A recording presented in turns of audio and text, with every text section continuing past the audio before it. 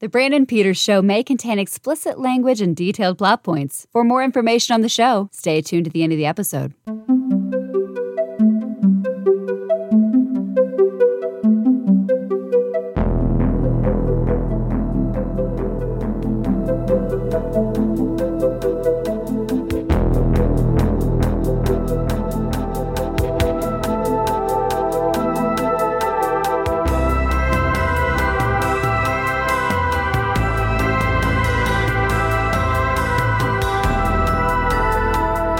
And if you haven't fast-forwarded through this part yet, here's Brandon. Welcome back to the Brandon Peters Show and our second installment of Tim Burton's big retrospective. Tim Burton. And, of course, along with me for this event, the Raps, Scott Mendelson. Hello, Close. Scott. Welcome. No relation to the German composer. We're Russian. Oh, we also have okay. they have an H in their last name, and we do not. Gotcha. Russian. Awesome. That's pretty hot nowadays, right? And possibly Turkish. When my mother's father was dying of dementia, he started speaking Turkish. So I'm thinking he has some Turkish heritage, but whatever.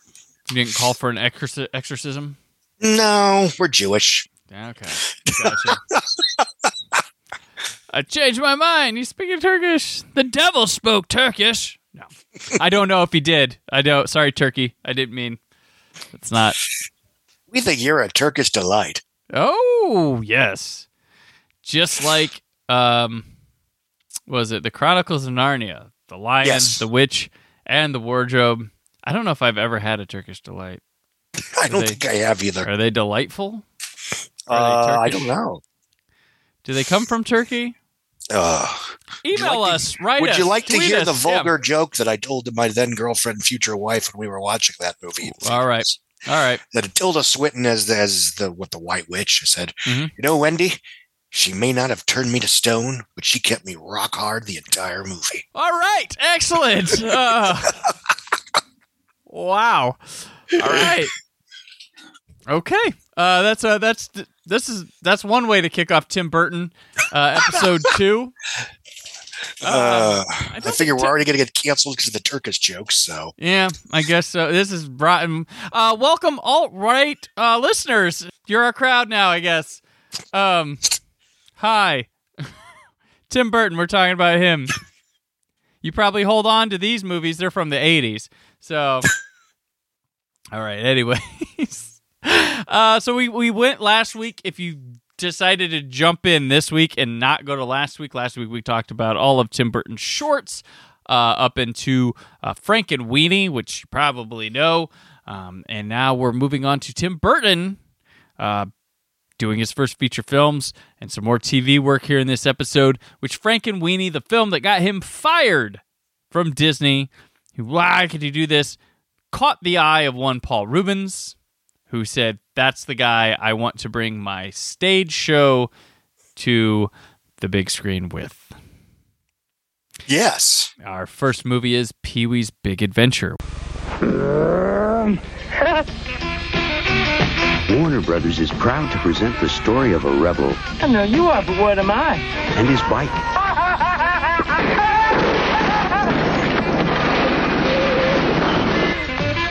Pee-wee Herman in Pee-wee's Big Adventure. You will believe a man can ride a bike. I meant to do that. Rated PG. Now playing at a theater near you. Which is directed by Tim Burton, of course, written by Paul Reubens, Phil Hartman, and Mike Varhol, starring Paul Reubens, Elizabeth E.G. Daly, Mark Holton, Diane Salinger, Judd Omen, and Alice Nunn. When an eccentric man-child, Pee-wee Herman, gets his beloved bike stolen in broad daylight, he sets out across the U.S. on the adventure of his life. All right, Scott, here we are. First film from Tim Burton. The one I think a lot of people, when you first heard Tim Burton, maybe had to go back. Oh, he did Pee-wee? Because despite what we know now, I mean, it might not have been obvious, but this is one of the most perfect pairings of people on the same wavelength of influences and anything ever in film. Like you had an actor, creator, writer, comedian guy, and this director that, while known for gothic stuff, is really just as much in the wheelhouse of 60s suburbia, like the wackiness of it, to take it to an eccentric side and be like, what are these people crazy, right? Almost like your nightmare suburbia, and that's what it looks like for both Rubens and Burton. But yeah, Scott, when did you first become aware of Pee-wee's Big Adventure? I saw it in theaters on or near opening weekend when I was 5 years old. It was a film that I inexplicably became aware of just as something that looked and sounded very funny to a 5-year-old. I remember enjoying it. Obviously, I remember being temporarily freaked out by Large Marge, but hey, I was fine in the end. It's a rite of passage. Yeah, exactly. And of course, I didn't know who Tim Burton was, and nor did I know, it wasn't until I think Edward Scissorhands that the idea of this guy that had directed these other previous films, Batman and Beetlejuice and Pee-wee's Big Adventure. And then, of course, by the time Batman Returns came out, it's like, oh, I like this guy. Mm-hmm. This is someone who I am officially a fan of. And, one of the reasons, I imagine it's the way it is for a lot of people of our generation, which is part of the subtext of this podcast, is that he was one of the first directors that we came to associate with, auteur theory, if you will, auteur theory for kids. Because obviously, when you're 8, 9, 10, you're not necessarily checking out the backlog of Martin Scorsese pictures, or Francis Ford Coppola. You guys going to Last Temptation this weekend, or no? That was sold out, so we went to see Beetlejuice. No, but yeah, and I've seen it several times over the years in one format or another. I haven't seen it on the big screen since that opening weekend, but VHS, DVD, Blu-ray, et cetera. And as what's basically a comedic remake of The Bicycle Thief, it's pretty great. Yeah, absolutely. I personally didn't see this in the theater. I saw it on VHS or TV. I think it was a Fox played it, but I think I saw it on VHS or something beforehand. But I was a big Pee-wee's Playhouse fan. Mm-hmm. Growing up, I watched it every Saturday morning religiously. And this movie popped up, and then there was Big Top Pee-wee came out during Pee-wee's Playhouse run. Yes, summer of '88. I didn't see that in theaters either. I saw that on VHS as well. I did get to see Pee-wee's Big Adventure in theaters maybe I want to say 6 years or so ago. We were talking off air before this about a retro vintage theater that's near me, and they did a Tim Burton festival one weekend, and Pee-wee's Big Adventure in 35mm was on the bill. Oh, so wow. I got to see that, and I got to see Batman for the second time in theaters. Beetlejuice, which we'll be talking about later in this episode, was a part of that as well. Yeah, it's a road trip movie. It is a bicycle thief, and it is just, I think, enjoyable for any age. And it's bizarre. It's clean, slightly, subtly adult dirty in ways that I think kids can understand and adults can understand in two different ways and enjoy. It's a stroke of brilliance almost. It's real weird. And it comes off a stage show of all things. None of his characters port over from that, though. Really, there's some cameos here. Like Phil Hartman writes, he shows up there, and I think, is it Miss Yvonne at the beginning with the Tour de France that puts the crown on him? Yeah, and I think it's timeless. My kids fucking love Pee-wee Herman. It's insane. They like this movie. They like Pee-wee's Playhouse. They like that Netflix one they did, the throwback one a couple years ago, and like they stop what they're doing when Pee-wee's on. I don't know, we watched the Christmas special from Pee-wee's Playhouse like probably 2 to 3 times every holiday season. Yeah, it's crazy that he's been timeless. He only had a window of super popularity for about 5 years? Yeah, that's what I was wondering. Because I mean, the movie comes out in '85. When was he? I mean, if you know, and otherwise I can Google it. When did the stage show start? His stage show started, I think, because he popped up as Pee-wee Herman in another movie before this. and his stage show was going. So I would imagine, like, I think he started popping up in the late 70s in movies, maybe not as Pee Wee Herman, and then his stage show probably ran for that time. I can't remember. I think I just had a review of Blu-ray with that movie that he showed up as Pee Wee Herman in. But the stage show with, of course, Lawrence Fishburne and Phil Hartman. Gosh dang it. I mean, was he in Cheech and Chong's next movie as Pee Wee?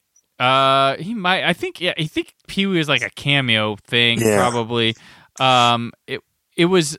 Wait, was it that Cheech and Chong we had to watch for? No, that was 2 years earlier. Or that was 2 years earlier. Yeah, he's a desk clerk in that movie. I can't remember him being Pee Wee in that. Yeah, he was in Cheech and Chong. Oh, he was in Back to the Beach. That was it. Which was right after Pee Wee's Big Adventure. So yeah. All right. You're right. Because I was trying to think, there was a movie where he was in there, but he's not really a Pee Wee movie. And as a kid, I was slightly confused because, like, what the hell? Yeah, I forgot. And I still never watched Back to the Beach because those movies were never my thing. Unfortunately, what we're getting to is in 1991, in a scandal that even as an 11-year-old smelled like shit to me. It was like he basically was busted for masturbating in a porn theater. Yeah, in Florida. While I was on spring break in Florida. Yeah, I was in North Carolina. I remember. It's funny. It was the summer of '91, and it was a huge deal. But even when I was a kid, initially I thought when they said indecent exposure, again, I'm 11 years old. I figured, oh well, he must have like been in the theater and like dropped his pants and given a show to everybody. Yeah. I thought it was a regular like theater. I figured he had gotten in trouble because he had done like a strip club routine, in front of everybody. It's like nobody wants to see that. That's illegal. Yeah. But then, I realized he was basically just jerking off. Yeah, he went to an adult theater. I thought it was they sold it as like he was in a theater. Yeah. And he was like, everybody, and went nuts. And they had the mug. I remember his mug shot. It was as un-Pee Wee as humanly possible. He looked like a bad guy in an 80s action movie. Yeah, and he was like shunned away.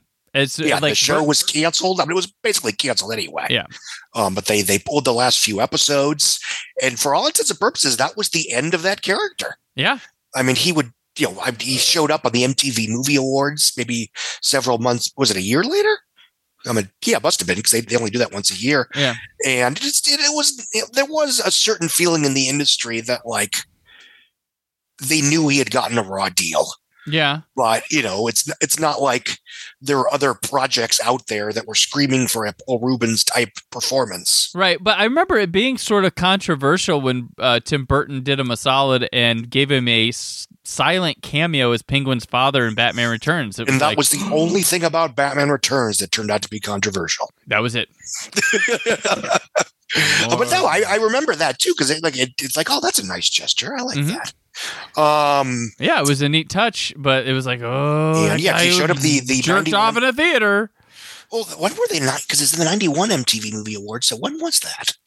That must have been like months after the fact. Yeah, maybe he was already scheduled. September. So yeah, that was like a few months later. Okay, he comes on stage as Pee Wee, basically says, "I heard any good jokes lately," and it was sort of like a not a coronation or anything. It wasn't like when Charlie Chaplin came back to get his honorary Oscar after being chased out of America decades earlier. It wasn't quite that kind of thing. Right. But yeah, it's. I think we all knew that this was bullshit. They got caught up in a culture war with people just not being able to understand that.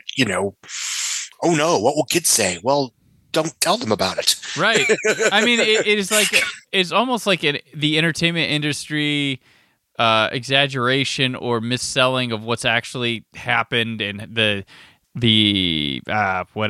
severity of it, as the woman who spilled coffee on herself from McDonald's thing from the 90s, where it really was McDonald's made it a huge freaking deal of what it really wasn't, and people got the wrong news. Yeah, because she deserved every penny that she got, frankly. Yeah, and all she was like, "Hey, could you help me with my hospital bills?" And turned out she's trying to rob us $1 million, and that was the case. Incredibly valuable in terms of passing tort reform nationwide, unfortunately. Yeah, and the thing was, they were selling the coffee at an illegal temperature too. Yeah, not regular, but yeah. So Paul Rubens, like, he would, with that controversy, he would disappear. I mean, he had like Buffy the Vampire Slayer, but like that he was hidden behind vampire makeup and that whole thing, and then he wouldn't like really appear in something like super high profile till Mystery Men?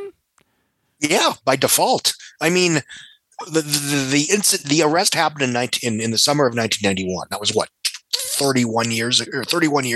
Mm-hmm. In the last 31 years, it has still been somewhat of a novel situation when you see Paul Rubens pop up in anything. Yeah. And so, I mean, it's hard not to say that it absolutely annihilated his career. Right. And the other thing is, this was like, I think 10, 15 years ago, he also got busted for having, allegedly underage erotica in his house. Mm. And again, it was reported as, he's got child porn. And it was more like he was an art collector. This is the kind of stuff that gay men often collected because, you couldn't exactly go to a mainstream magazine to get what you want. Right. Again, it's a little more complicated than that. I don't want to miss context. We don't have it in the social media era. Yeah, but it was another bullshit thing, right when he was sort of coming back. Yeah. Very unfortunate. It's not the Jeffrey Jones who probably deserved what he got. Yeah, we'll be talking about him today too. And again, this won't be the last time we talk about either of them. But there's a real villain here, and he's going to appear a few more times. But fortunately, no regular players in Tim Burton movies other than that have ever amounted to scandal. That should be it. That should be it, folks. I think that's it. Everyone else is... I looked ahead.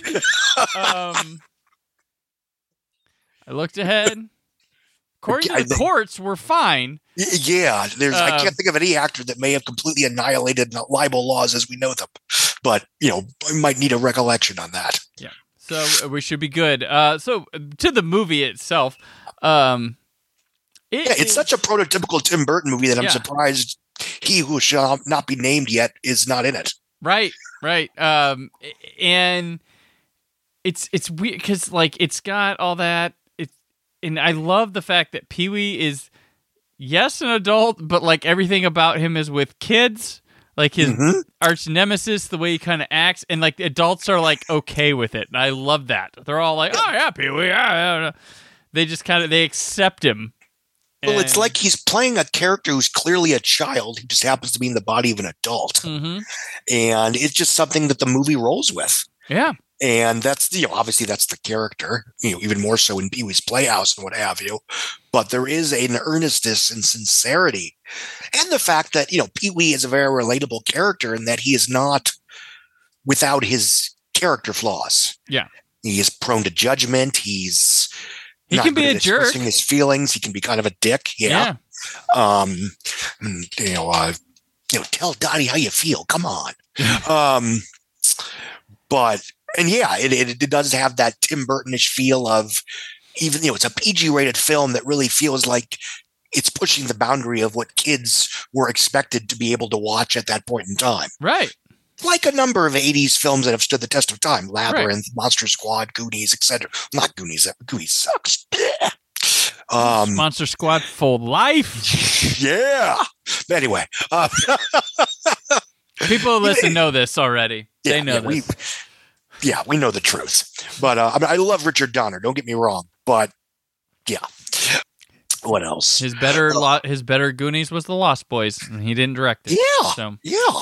But yeah, it's a terrific, kid-friendly but family-appropriate, fantasy comedy.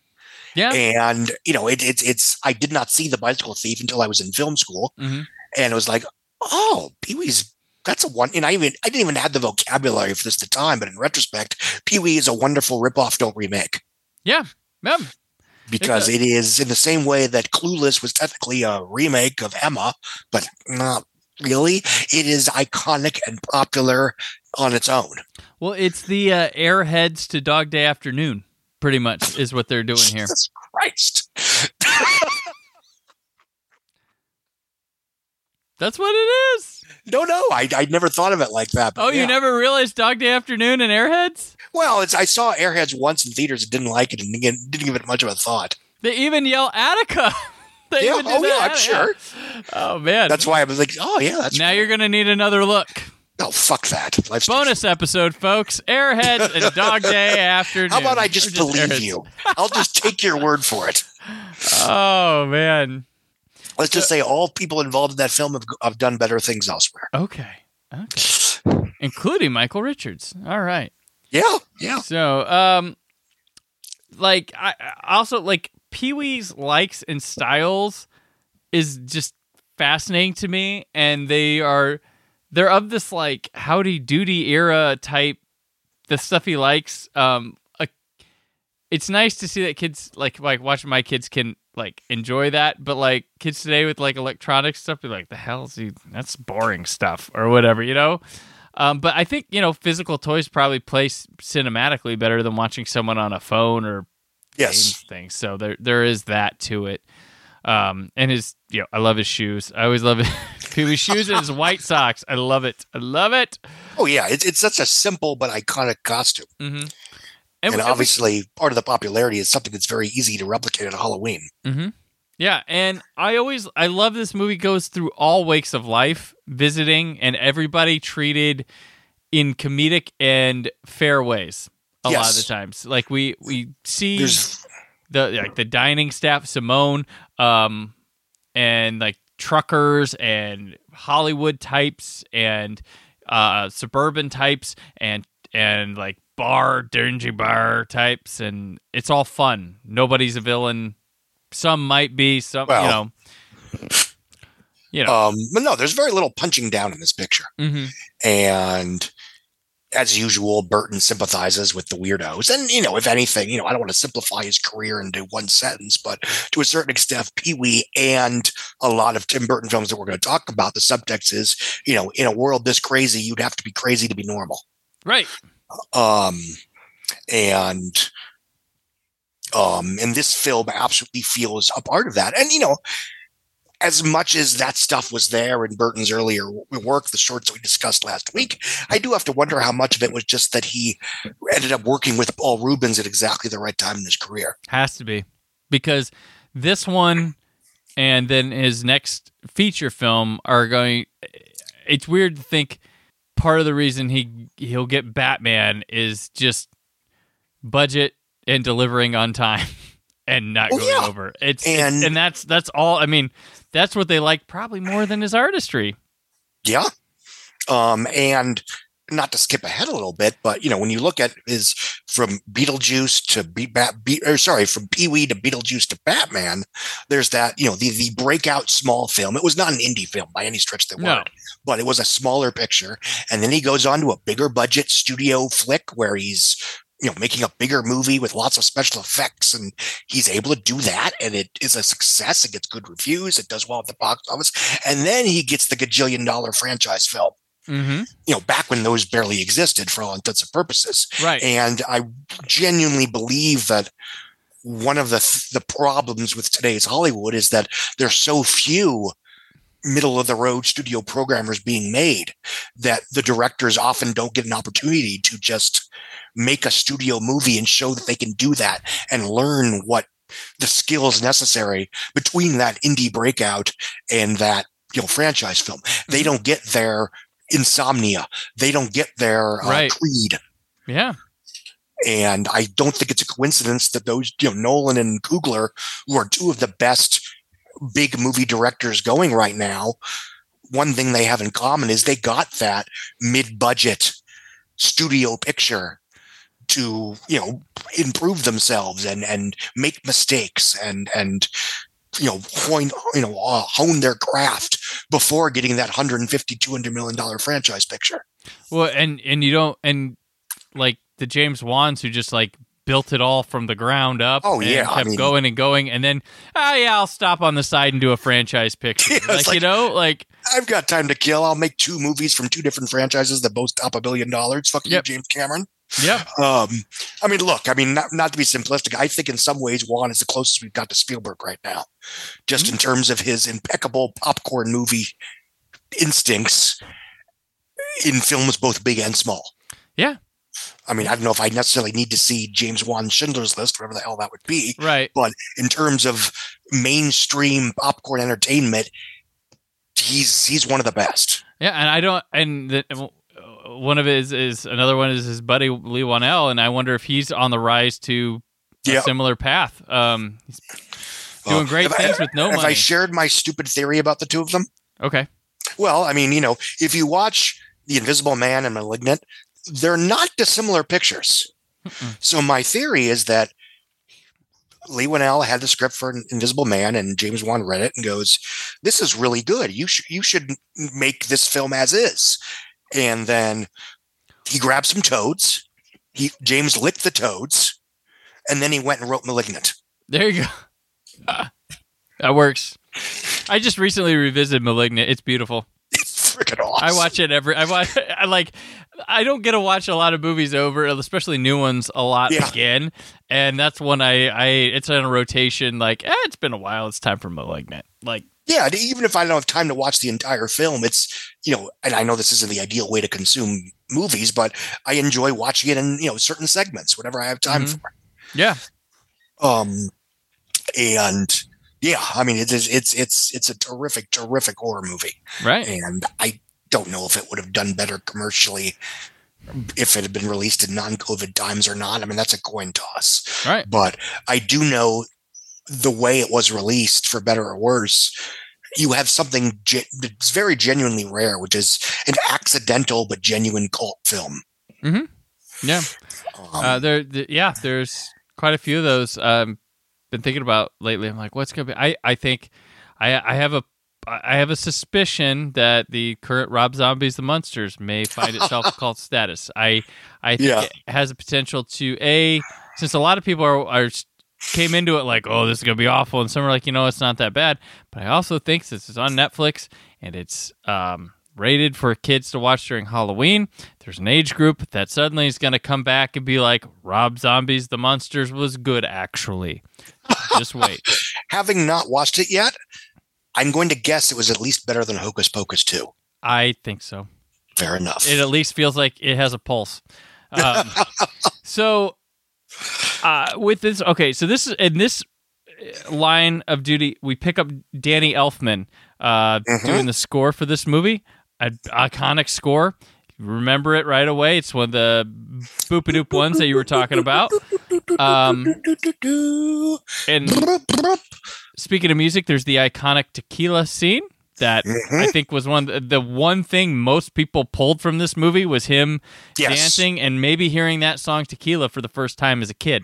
Yeah, it was the first time I'd ever heard it. Yeah. And so, Scott, before we move on, where does this stand among road trip movies? Where would you... shit. By default, one of the better ones. Yeah, I'd have to say, if there's a top 5 or 10 list, this better be getting mentioned. I mean, I don't want to, is it better than Children of Men? Maybe it is.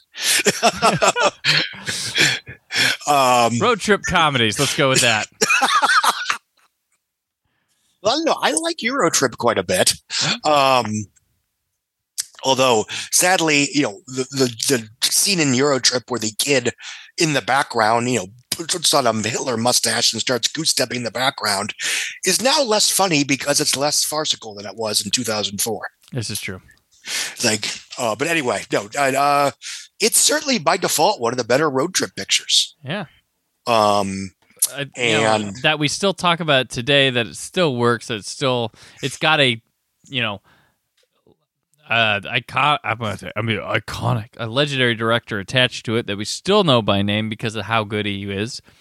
I think that helps too, and it's got a character, like it's the launch of a known Hollywood television movie character that more people know Pee-wee than Paul Rubens, and he was crediting himself just as Pee-wee Herman as himself a lot of the time. And I don't think it's anywhere near as good of a movie, but Big Top Pee-wee is fun. It's fine. I remember enjoying it quite a bit when I was 8 years old, and it's lacking Burton. As a lecherous 8-year-old, it was quite fun watching Pee-wee decide between Penelope Ann Miller and Valerie Galina. That's a tough choice there. Woo.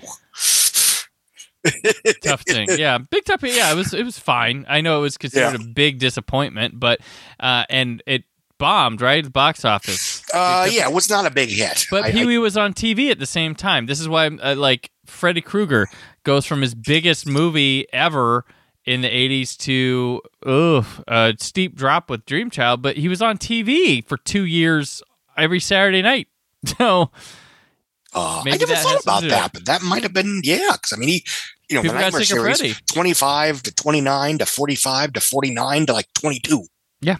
And he was on MTV, and the explosion happened there, and I think people are just done. But going also to iconic horror people or thriller suspense, Tim Burton dips back into TV here with Alfred Hitchcock Presents. The episode is called The Jar.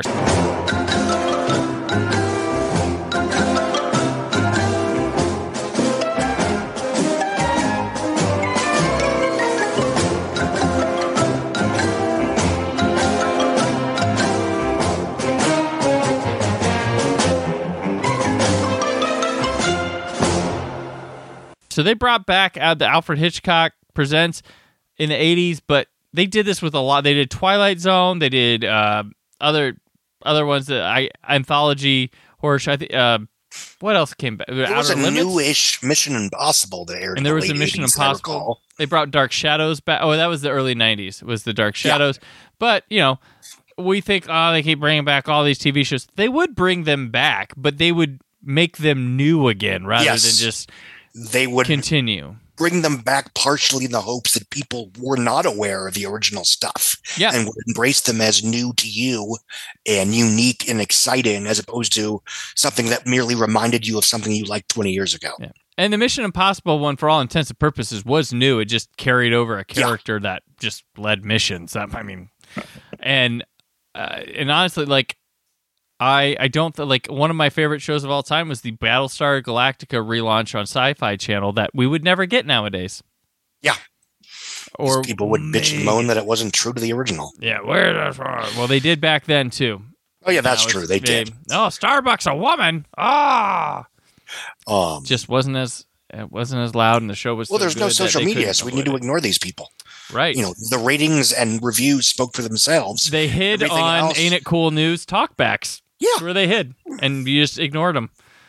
But this episode is written by Michael McDowell and Larry Wilson on a short story by Ray Bradbury, and it stars Griffin Dunn, Fionn Lewis, Lorraine Newman, Stephen Shellen, and he reunites with Paul Bartel, who was the teacher in Frankenweenie. It's about a suffering artist who finds a mysterious jar and decides to incorporate it into his exhibition. It's an enormous success, but it also causes problems around the household. So, Scott, this one, I feel like, is a good precursor almost to an aspect of Beetlejuice, because this feels like we're seeing what Catherine O'Hara's crowd does outside of the Beetlejuice movie. I feel like we're in some sect of her social circle with this, and this is a nifty little creeper story with a good Twilight Zone ending of sorts, but I feel Burton on this story a lot. I don't feel like I'm watching Alfred Hitchcock Presents at all. I feel like I'm watching a little twisted tale of Tim Burton that's a little more adult than his normal stuff, but still he's there. The lighting, the camera angle, I feel like Burton's in control of this. Yeah, I mean it's certainly a case of an established film director going quote unquote back to TV and feeling very comfortable in this established terrain. And yeah, it's always, I don't want to say weird. Yeah, okay, fine. It's always weird for me when I see a Burton film that takes place in the real world and deals with somewhat more explicitly adult themes. Yeah. I mean, obviously, a lot of his earlier films are, dark and taboo and scary and violent, but in a way that, kids like them. It's parents that freak out. Mm-hmm. So, when we have a Tim Burton movie that opens with, concentration era Nazi soldiers, it's well, that's different. Huh. And I think it's to his credit to a certain extent that in Sweeney Todd, as happens in the play, there is, an implied rape. It's well, I've never seen that in a Tim Burton movie. Right. Fair enough. I remember the weirdest part of Dark Shadows is just the opening credits montage where it's a young woman driving a normal car on a normal street set to a normal 1970s pop song. Mm-hmm. And it's just, it's so, Big Fish, the opening scenes of that where it's just really caught up in a normal office, doing normal work, wearing normal clothes. Yeah. Well, that was the point of Big Fish, was to kind of do something like that. And and again, this is neither good nor bad, although I think Big Fish is a terrific little movie. But especially as he gets more and more into just hardcore fantasy, and that's what he's offered. That's where the money is. That it becomes more and more interesting the few times he does dip himself back to earth, so to speak. Yeah. As for the show, it's fine. It feels very slight, even by the standards of the newfangled Alfred Hitchcock Presents. Mm-hmm. It feels more like it could be a part of Creep Show than Alfred Hitchcock, too. Like, it feels like if you threw this in a Creep Show movie, it makes sense. Yeah. It didn't do much for me other than, well, this is interesting to see what he did in between his first two big theatrical pictures. Yeah. And that's really all I've got to say about it. Really, yeah. It's nice seeing Lorraine Newman, one of Saturday Night Live's original cast members here. And you kind of get the point of it, and they do a lot with limited space. It looks like they only had really one room to shoot in, and they try to do, there's like a room, and there's like a junkyard, and then there's that opening sequence with the Nazi that's in a storeroom, but it's mostly just a little inside sets stage, but it works quite well, and I do feel like he is the director of this. Even though it's kind of, I feel like he's got his touch on it. They allowed him to make a Tim Burton thing, and even though it doesn't feel like what I normally grab from Alfred, like the stories, well, it's a little bit supernatural for some of Alfred Hitchcock Presents to me a little bit, but I'm not too familiar with the 80s Alfred Hitchcock Presents. Maybe it was this bonkers every week. I'm more OG. The Alfred Back Hitchcock. in my day, it was in black and white. When he was alive and you weren't exploiting his name. Minor detail. Gosh. At least call it Pat Hitchcock Presents. Jesus. Something. So that's really it's a you can find it on YouTube, folks. It's just there to watch, and it's only like 22 minutes. It's if you want to scratch that curiosity, the itch, that's fine. But this also, Scott, you can correct me if I'm wrong, but this is Tim Burton's the only time he's worked with Universal. Oh, that's random and weird, but yes, this is it. This one TV episode for Alfred Hitchcock Presents. But I say that his touch, and I emphasize that this one felt like Tim Burton stuff, because we're going to move on to another television episode he directed in this time. Fairy Tale Theater, Aladdin, and His Wonderful Lamp. Hello, I'm Shelley Duvall. Welcome to Fairy Tale Theater. Legend has it that good fortune smiles upon those most deserving. Tonight's tale, however, follows the adventures of a rather lazy young man who seems to stumble upon fortune. But what he does with his simple lamp proves him a most deserving hero. Aladdin and His Wonderful Lamp. Written by Mark Curtis and Rod Ash and Alistair Berry, starring Shelley Duvall, Valerie Bertinelli, Robert Carradine, James Earl Jones, Leonard Nimoy, Ray Allen, Joseph Marr, and Ray Sharkey. Yes, they all sound like your favorite Arab actors, West Asia actors. This is a retelling of the Arabian Nights folk tale about a Middle Eastern lad obtaining a mysterious magical lamp. Scott, are you familiar with Fairy Tale Theater? I personally, vaguely, loosely. I used to watch it on Friday nights on Fox. My sister and I used to watch it religiously.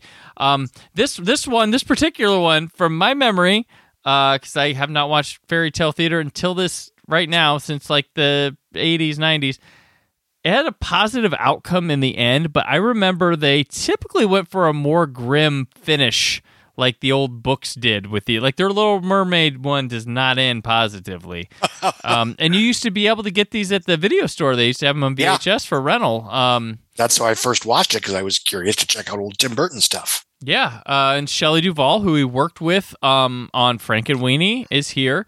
I used to watch. She was an interesting, good host for this. I really liked that, and he works with Joseph Marr here, who he worked with on. Was he? Yeah, he was in Frankenweenie. He was the Jeffrey Jones type role before he would cast Jeffrey Jones and things. So Tim Burton turned Hansel and Gretel Asian prior to this, and now he turns Aladdin like almost totally white. So is that this was what happened all the time back then, pretty much. Like, and I couldn't tell. We were watching a digital rip of a obviously VHS quality thing. I can't tell if heavy makeup was put on, but I'm assuming it was to make them look a little more darker complected. So tonight we are canceling Valerie Bertinelli, Robert Carradine, Leonard Nimoy, Ray Allen, Joseph Marr, and Ray Sharkey. Cancel tonight. We're going to let James Earl Jones go. I don't know what Genie is. That's true. It could be anything. It's a supernatural being. We'll take that one to the court of Twitter. Indeed. So all of them will be canceled tonight. Sorry, Trekkies and 3 men in a little fannies. You're done. It's over. Leonard is gone. So there will be no voyage home. Yes. Yep. Of all the souls I have met in my journeys, his was the most racist. There you go. Hey, if they made it past the top of this episode, Scott, I think that's true. That's true. I'm sorry. I don't think anyone's racist here. This is just misguided, ignorant shit that happens all the time. Yeah, but 6 years later, you'd have the movie, which was mostly white people, in the Disney movie. And we don't even know that he cast this. He might, and from what I can tell from this is a hired hand job. I don't know any Tim Burton on here. No. This looks like every other episode of Fairy Tale Theater. It has a gigantic cast for a rando episode. But yeah, it looks like it should have been. This is the most BBC ITV that American television gets. It is so stage looking. And for me, the only entertainment value was the cast. Yeah, because it's kind of fun watching James Earl Jones as the genie's the best thing about this. It's fun watching Leonard Nimoy be the evil Jafar or whatever. But otherwise, there's evil not a magician. That was whatever. That was what he's not. I think Disney came up with the name Jafar. That's what that tracks. Mm-hmm. And yeah, I mean it's only a little bit more entertaining than the Hansel and Gretel one we discussed last week. Yeah, probably because of the cast. Because it's fun to see people that we kind of know in that particular venue. Yeah, I mean, you could make a cool documentary on Fairy Tale Theater and get some of that from this. That's something I would see because it was an interesting show that lasted for a while. I think it did. It was less. Well, there was amazing stories, and then there was this at the time. A lot of anthology stuff going on TV, honestly. Yeah. In this period of the 80s, which is something that we don't talk about. We talk about anthology horror films all the time. People like to talk about that, but I think part of it was before TV became explicitly serialized, X-Files, Buffy the Vampire Slayer, although even those you could, pop in and watch most episodes without having seen everything else. You had the mythology one somewhere in the middle, but it was a lot of standalone stuff. Yeah. Monster of the Week, if you will. But even before that, there was less of a need to have your television show where, had one big story. So you could have these standalone things with big movie stars and interesting directors because there was only a commitment for one episode. Yeah, just a week or two shooting. Yeah. That's it. Yeah. Yeah, and it wasn't guest star stuff. There was people that lived, and it's probably not possible now, but the guy who played the second Doctor in Doctor Who, and he was the priest in The Omen, Patrick Troughton, he lived for the character roles. The only regular series he took was Doctor Who, and he only did it for 3 years because he liked traveling show to show, playing different characters all the time. And he'd do a couple of guest stints on different shows, things like that. I don't know that really can exist too much anymore. it's limited, if so, because everything's pre-filmed. Everything is already in the can by the time. I don't know. It's a different world. Yeah, it's a much different world. But people used to do that. Like, I got a couple weeks. I can do fairy tale theater before I go to direct 3 Men and a Baby. Like, it's probably about where we're at, isn't it? Yeah, this is pretty close. I think this is like 86 or something. Yeah, he goes off and directs 3 Men and a Baby, which becomes the biggest grossing movie of 1987. Mm-hmm. Yeah. But yeah, so this is fairy tale theater. There are a lot of episodes. And this is just the Aladdin story. And if you're familiar with the Disney one, it plays out a little bit differently here, but some of the same. Robert Carradine from Revenge of the Nerds as Aladdin his voice is there. It reminds me of like what we hear in like the Disney thing, but it's very much somebody filmed your local theater production and added some special effects to it of Aladdin. Yeah. That's what it feels like. And that's what all fairy tale theater felt like. But that was, that's part of the charm to it. And people were fine with this on TV back then. So, yeah, but it does feel very long watching. Yeah, it's not, again, there's very little of value beyond, unless you're a completist. This is the most curious you're going to have to be. If you're, aside from the shorts, which mostly pass, short. Mostly pass. If you're checking out something that beyond like Frank and Weenie, this isn't it. Check out The Jar that we talked about just a second ago. But Tim got to go back and do some more big screen work with Beetlejuice. From the director of Pee-wee's Big Adventure. When two ghosts can't talk the living into leaving their house. What's the good of being a ghost if you can't frighten people away? They call the ghost Beetlejuice with the most. Can you be scary? What do you think of this? This is amazing. Michael Keaton is a ghost called Beetlejuice. I'm the ghost with the most, babe. Rated PG. Sneak preview Saturday, March 26th. Written by Warren Scarron, on a story by Michael McDowell and Larry Wilson. So Michael McDowell's back in the picture here. Starring Gina Davis, Alec Baldwin, Michael Keaton, Winona Ryder, Catherine O'Hara, Jeffrey Jones, Anne McEnroe, Glenn Shaddix, and as one of my favorite film professors at Ball State used to say, Dick Cavett is an asshole. Fair enough. They did so my professor was on the like A&E biography of Groucho Marx, and he was talking about how he felt that there's some. I'm going to throw World War II here, but it affected. He has this big thing about talking about how Groucho Marx was affected by World War II or something like that, and they changed something and like really had this big spiel about where this guy's insight comes from. And they cut to Dick Cavett. Yeah, I don't think any of that's. And I was like, shit. So he has it out for Dick Cavett, Cavett, whatever, because of that. And I always remember going, oh shit. The talk show, the guy from Nightmare on Elm Street 3, the Dream Warriors. But yeah. So the spirits of a deceased couple are harassed by an unbearable family that has moved into their home and hire a malicious spirit to drive them out. To this day, Scott, with Beetlejuice, I feel is one of the most original, imaginative movies I've ever seen, and I still am shocked to this day that this movie exists, period. Like, blows my mind.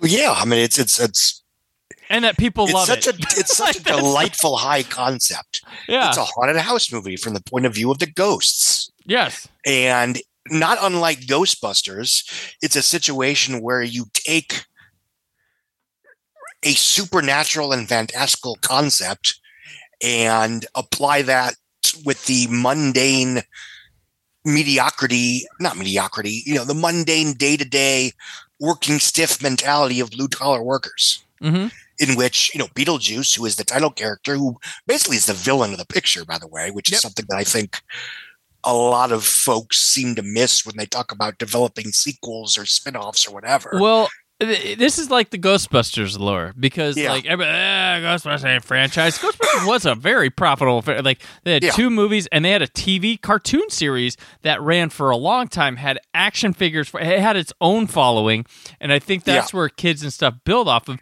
Beetlejuice 2 had a show that ran for 3 seasons and went for 94 episodes. Which Beetlejuice was the main character with Lydia, and they were pals and did adventures. He was a little bit less rapey. Yeah, it's not. I mean, he's a crazy guy there, but you watch the movie The Real Beetlejuice, and you're like, oh shit. Yeah, even when I was a kid, it's like I was intrigued by the fact that this title character was someone that was genuinely repulsive, physically and emotionally and psychologically. And the film pulls off with something that's often very hard to do, which is where you're rooting against action. You theoretically walk into a movie called Beetlejuice and you want to see Beetlejuice run around and make mischief. Yep. But by the time he shows up, you are so sympathetic with Gina Davis and Alec Baldwin, who are still just this shockingly well-adjusted married couple. Yeah. Even though it's implied that they are dealing with stuff because they can't have kids. Right. And again, that's something that, maybe you'll pick it up when you're 8, maybe you won't. But you want them to succeed and you want them to win. So when Beetlejuice becomes more of a problem than a solution, the film risks turning on itself by making the viewer want Beetlejuice to not be there. Yeah. But it still works, partially because it commits to making him an antagonist. Partially just because, it's a wildly fast movie. Yeah. I mean, it's 90 not long, minutes, but it just moves like a bullet. Yeah. If anything, the third act is almost too fast. Right. But, whatever. This, Gina Davis is wonderful here. Alec Baldwin in one of the most wholesome and sweet and all around gee whiz good guy performances I've ever seen from him. Yeah, it's almost like he's got a fork in the road here, and he. Yeah. And again, he plays good guys all the time, but this is one of the more implicitly nice guys I've ever seen from him. Yeah. It's like, weird comparison, but like James Spader in Stargate. Right. And where it's like, he's like the most wholesome and sweet and morally good person you've ever seen James Spader ever play. Yeah. And I'm not huge on Stargate, but that is an interesting, that is one reason why I think that film stands out. But anyway, back to Beetlejuice. It's very funny. It's very clever. The special effects are genuinely scary in a PG kind of way. And they hold up wonderfully. And again, when I was a kid, I was, 8. I hadn't even turned 8, I don't think yet, because the film came out March 30th and my birthday is April 2nd. So, and I did see this, the Saturday of opening weekend, and I was fine. I didn't cry or anything, but some of the early special effects creeped me out. It's scary. Where they chop off their own heads, and they're sitting there in the closet with their own severed heads. That was scary. Pulling her face off, in the worms, hell, whatever that is. And Beetlejuice, you laughed a bit and saw he was silly, and then you're he's he's kind of dick. Yeah. He's a genuinely unpleasant person. Yeah. And in a skewed way, and I'm making connections that I shouldn't here, but he kind of reminds me of Heath Ledger's Joker in that he's this comical, clownish character that really is just not fun to be around. Mm-hmm. Well, he's kind of like that annoying, rude uncle, but this is what he's like when he's not at the family things. Yes. And around family, yeah. I mean, and he's constantly trying to, schlep on Winona Ryder, and Gina Davis. He's equal opportunity. And Gina Davis. Yeah. And as a lecherous 8-year-old boy, I totally understood. Don't get me wrong. But nonetheless, I was, still rooting for them to have happily ever after. Yep. It actually pulls off a tricky balance where it doesn't villainize the invading family. Right. Even though by all intents and purposes, you shouldn't. Again, you end up rooting for both sides of this specific conflict. Yeah. It's interesting. It's fascinating just how this plays. It feels uncompromised. Yes. And because someone would have had to say they have to get the family out of there, or the ghosts have to go to a better place at the end, or something like that. And no, this feels uncomfortable. Beetlejuice is still around at the end.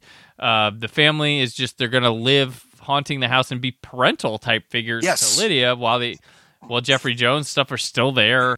I mean, it's almost a skewed, fractured, multi-part, unconventional family, which of course was, one of the tropes of the 80s and the divorce generation, but taking it as the weird, bizarro extreme. Yeah. To where the actual physical parents barely want to be parents, but that's okay because this ghost couple that never got to have kids of their own now have this surrogate daughter. Yeah, without the responsibility of being alive. Yeah. Exactly. It's every parent's dream. No. Yeah. And yeah, this was not Winona Ryder's first film, but it certainly was her breakout role. Right, yes.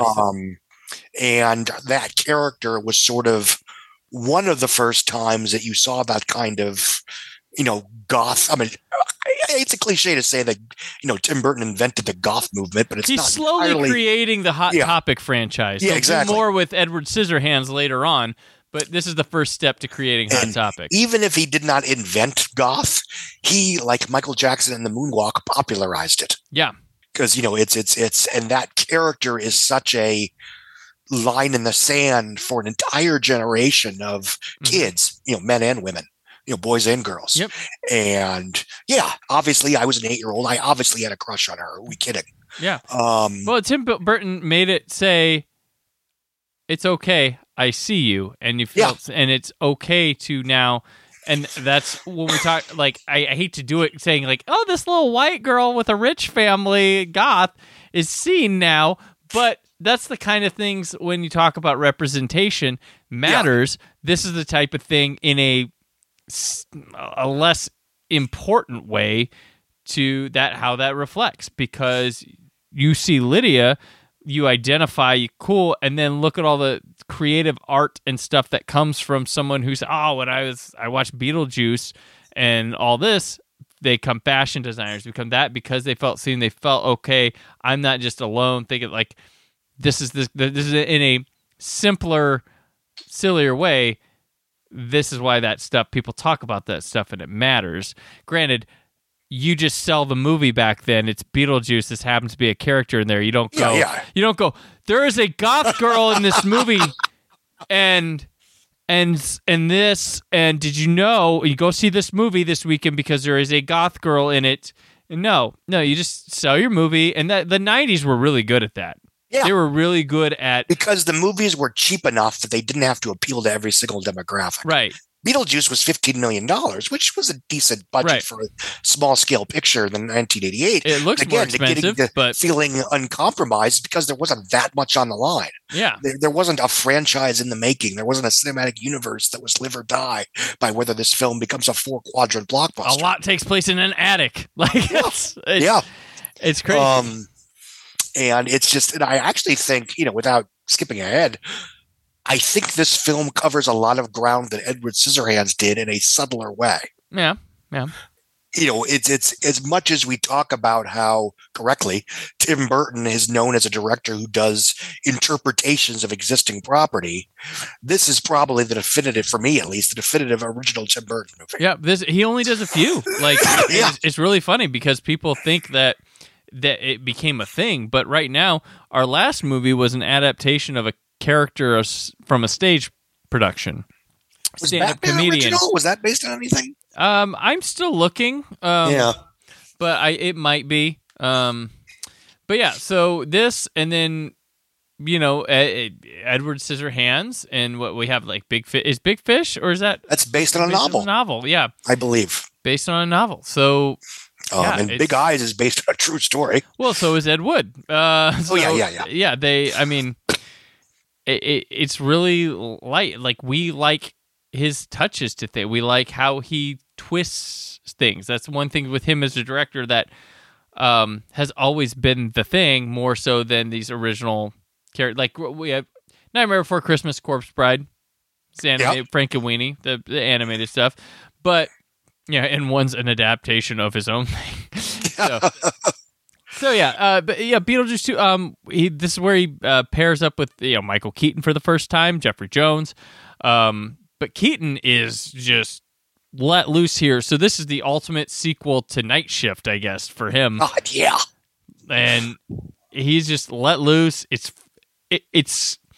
you have to watch this movie a bunch of times because you miss so much stuff he does. Yeah. Like, he's so fast, he's quick, and like I read that he ad-libbed 90% of his lines, but wow. Oh, I'm sure.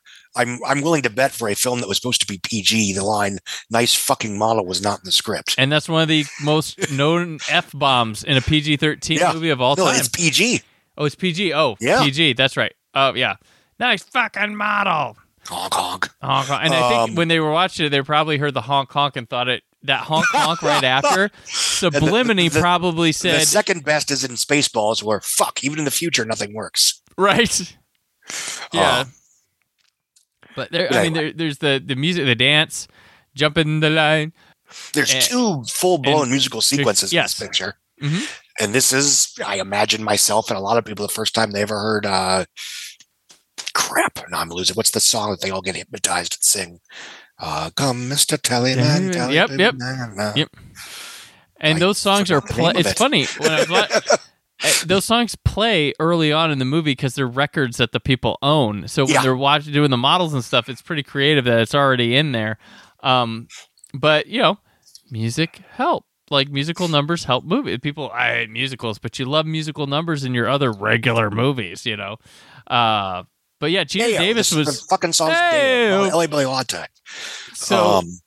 I think even when I was a kid, I called it Daylight Comes When You Want to Go Home. I didn't know the actual name. Daylight Comes. This movie has Bob Goulet in it. I forgot to mention that at the top. It's just interesting, weird casting that feels throwback almost to put people like Dick Cavett and Robert Goulet in films and just, hey, these are people, but they stand out because of who they are.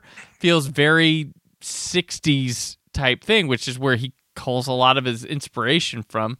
And the art scene in this lends itself to his next movie, Batman. If you look at where Jack lives, it's kind of feels an extension of some of the art in the house that Catherine O'Hara's character brings in Beetlejuice. And it's very Art Deco, et cetera, expressionist. Mm-hmm. And yeah, I mean, the film was a success. It opened with approximately $8 million and legged out to $75 million domestic. Oh, yeah, we need to do some box office. Well, no, eventually. What I was getting to is that he wasn't officially hired for Batman until Beetlejuice opened, which now seems like an incredibly novel concept. It's like, we need to make sure that the small film we gave him actually works on audiences before we give him our $40 million must-succeed picture. Right. It's not the Sucker Punch is bombing. Yeah. Like, oh shit, Sucker Punch just bombed. Amy Adams is Lois Lane. Yep. So yeah, I meant to stop Pee-wee to talk about his box office, but I guess we could just roll on to both of those for this. But before we do that, I do want to mention an interesting thing I thought of. So Tim Burton, Beetlejuice, and then his next film's Batman. Of course, we've mentioned multiple times. I haven't seen Batman. I need to watch that this week. These two films in a row that he makes spawned cartoon series that would run for a good time and be pretty notable. Not so much. I mean, Beetlejuice, not as much as Batman the Animated Series, but I mean, Batman the Animated Series isn't getting made without the hit Tim Burton film. Yeah. I mean, it was... and the theme for that show is inspired. The Bruce, like everything's very tied to the Burton, especially Batman. Initially, in those initial episodes when they were, as the show goes on, I think it's sort of, after maybe the first 20 episodes or so, give or take, when it starts becoming, okay, now we'll play in the 1970s, and now we'll make an ode to the campy era. Now we'll, go grim crime drama, et cetera, et cetera. But at least the initial pitch was, if you like Batman and Batman Returns, you'll love Batman the Animated Series. Yes. And yeah, you're right. And obviously Beetlejuice, that's an original, et cetera, et cetera. And hell, obviously, does Pee-wee's Playhouse exist without Pee-wee's Big Adventure? That's true, and a lot of Pee-wee's Playhouse stuff carries to Pee-wee's, or Big Adventure carries to Pee-wee's Playhouse, even though it's even more cool because they have just one set to work with. So obviously you got to liven it up, but so yeah, that's actually interesting. I hadn't thought about that. It was his first 3 films, all inspired or indirectly or otherwise. Television extensions of them. Yeah. But yeah, And even though they were, standalone enough that they weren't necessarily in the continuity of the movie. Beetlejuice was a little different, but again, nobody, if they ever do make a sequel, no one's going to have to have seen all the episodes of the cartoon. Yep. And then, he would go on to do a Planet of the Apes movie that would spawn a trilogy after it, and then 5 movies that was so disliked. 5 movies that would come over. before it, and a TV series and a cartoon that would come before it retroactively. So there you go. Mark Wahlberg wasn't the only one that time traveled. Right. So, all right, let's head into the box office for Pee-wee's Big Adventure and Beetlejuice. Pee-wee's Big Adventure opened with $4.5 million in August of 1985. It would leg out to $41 million world or domestic. I don't know the international numbers. On a budget of, I think, like $8 million, give or take. I can look it up if you give me a second. And then Big Top Pee-wee, which would open 3 years later, $7 million budget, would open to $4.5 million again, but it would only crap out at about 15 and change. So yeah, it was not a success. So Pee-wee's Big Adventure was amidst the run of Back to the Future dominating the box office there. Yes. And it's kind of So if people want to know the top 10, the weekend Pee-wee's Big Adventure came out. You got Back to the Future at number 1. Summer Rental from Paramount debuts at number 2, topping Pee-wee's Big Adventure. Then you have the second week you have National Lampoon's European Vacations third week. You have Fright Night second week. Weird Science in its second week. Real Genius in its first. Those are close together. That's crazy. Yeah. Real Genius and Weird Science. Cocoon in its 8th week. Follow That Bird, which I saw in theaters. Second week, and Silverado. It's fucking awesome. Silverado, number 5. Silverado was fucking awesome. But that's, Yeah. And then good old Black Cauldron in 11th place. And it's... as Tim Burton goes, ha, ha, ha, ha, ha, ha. Indeed. So... and then Beetlejuice would open in March 30th, 1988. That might have been Easter weekend. I'm honestly not sure off the top of my head. It would open with $8 million. And then that would cause them, of course, to basically pull the trigger on Batman. At $8 million. Yep. There you go. Because the movie cost 15. So yep. All right, we're going to get this back. And this was back to when, you'd leg out to 75 from an $8 million opening. And that wasn't that unusual. Oh my gosh, Scott, pause here because you want to see what Disney's trying to do to Tim Burton? Okay. So this is kind of funny. So the top 10 this week with Beetlejuice, it was number 1. Biloxi Blues is on its second week. Bright Lights, Big City debuts. Fox and the Hound was re-released. Oh, it's the week before. It's the week before. That's the classic Disney. We'll teach that guy like they do the Don Bluth. They tried to do what they do to Don Bluth to Tim Burton, but Tim Burton said, "Ha!" Well, of course, and I love that they re-released The Little Mermaid in 1997, a week before Anastasia opened. Yeah. And then the weekend that Prince of Egypt opened in theaters in 98, Bug's Life was already in theaters, but they said, hey, this weekend, new outtakes. Oh, that's right. I remember that. So, round it out. Number 5, Seventh Sign, Demi Moore, that debuted. Johnny Be Good at number 6. Good Morning Vietnam, 7. Police Academy 5, Assignment Miami Beach was at number 8. Number 9, New Life. New Life. Number 10 was DOA. We mentioned it, so I'm going to drop it there. Number 11 was 3 Men and a Baby in its 19th week at $155 million. And Moonstruck, I'm putting that one for Danielle Sepulveda, is number 12. She's right. It's awesome. Yes, it's a good movie. But Tim Burton trouncing Disney again. Yeah. But to be fair, they would eventually, distribute Ed Wood, which was the ultimate one for me movie. Right. But we'll get to that in a few weeks, I assume. Yes. It would leg out to $74 million domestic on a $15 million budget. And then his next movie was obviously Batman. Have you seen Batman yet? I think I got a guy who's going to get me a copy. Okay, yeah. I'm going to see if I can track it down. Hard to find. I mean, Michael Keaton's playing a vigilante. Oh, did he do that? He's a comic actor. Wait, Michael Keaton. Oh man, I thought Adam West was playing Batman. I might have got the wrong copy. No, that's a shame. Well, if there's a Diet Coke commercial beforehand, you have the right copy. Okay, and then Looney Tunes trying to sell me Warner Brothers studio merch. Yes, for $10 you can get a pencil. They paid animators to do that rather than just have two people talking. If I think about that, I'm like, what was crunch time for that? What was like? We need this now. Like my Daffy's but we still remember it 34 years later. I know. Well, because we watched that VHS over and over and over and over again. We'll talk about that. Of it, Diet Coke. We'll talk about that. Oh yeah, we will next week. So, but yeah, that'll wrap us on this second installment. Coming up in part 3, Batman, Scissor Man, Catwoman, and Jack Skellington. But before we go, Scott, let people know where they can keep up with you. I am currently at therap.com as a staff reporter, journalist, whatever the hell you want to call me. And I'm at Twitter at Scott Mendelson. SEO machine. Tell me, listeners, should I start a TikTok? Ooh. And I'm on Twitter and Instagram at Brandon4KUHD, written work at WhySoBlue.com. Future Brandon here in November. Hopefully has seen Casablanca on 4K Ultra HD over there at WhySoBlue.com. Hopefully has reviewed the Sony Picture Classics 4K Ultra HD set. I'm going to guess they shaft me on that one, but we'll see. We'll see. And, much more cool stuff, of course, and is enjoying the Criterion Barnes & Noble 50% off sales. That's what Future Brandon is doing, or current for you because you're listening, but it's October for us. All right.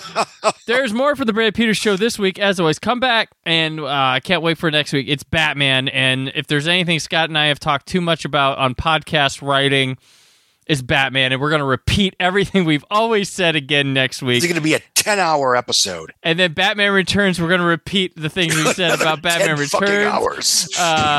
And then we'll talk about Edward Scissorhands and A Nightmare Before Christmas. So Slightly shorter. So, all right, everybody, stay film positive. Thank you for listening. The Brandon Peters Show is a Creative Zombie Studios production. Produced by Brad Shoemaker and Brandon Peters. Written and edited by Brandon Peters. Announcer vocals by Jessica Alsman. Theme song by Metavari. Web design and show art by Brad Shoemaker with Brandon Peters. All music and clips featured in the episode are property of their respective studios, and no infringement is intended. Additional information on this and other episodes at BrandonPetersShow.com. For any inquiries, press opportunities, or sponsorship, contact mail at BrandonPetersShow.com. The show is available on Apple Music, Spotify, or anywhere podcasts are found.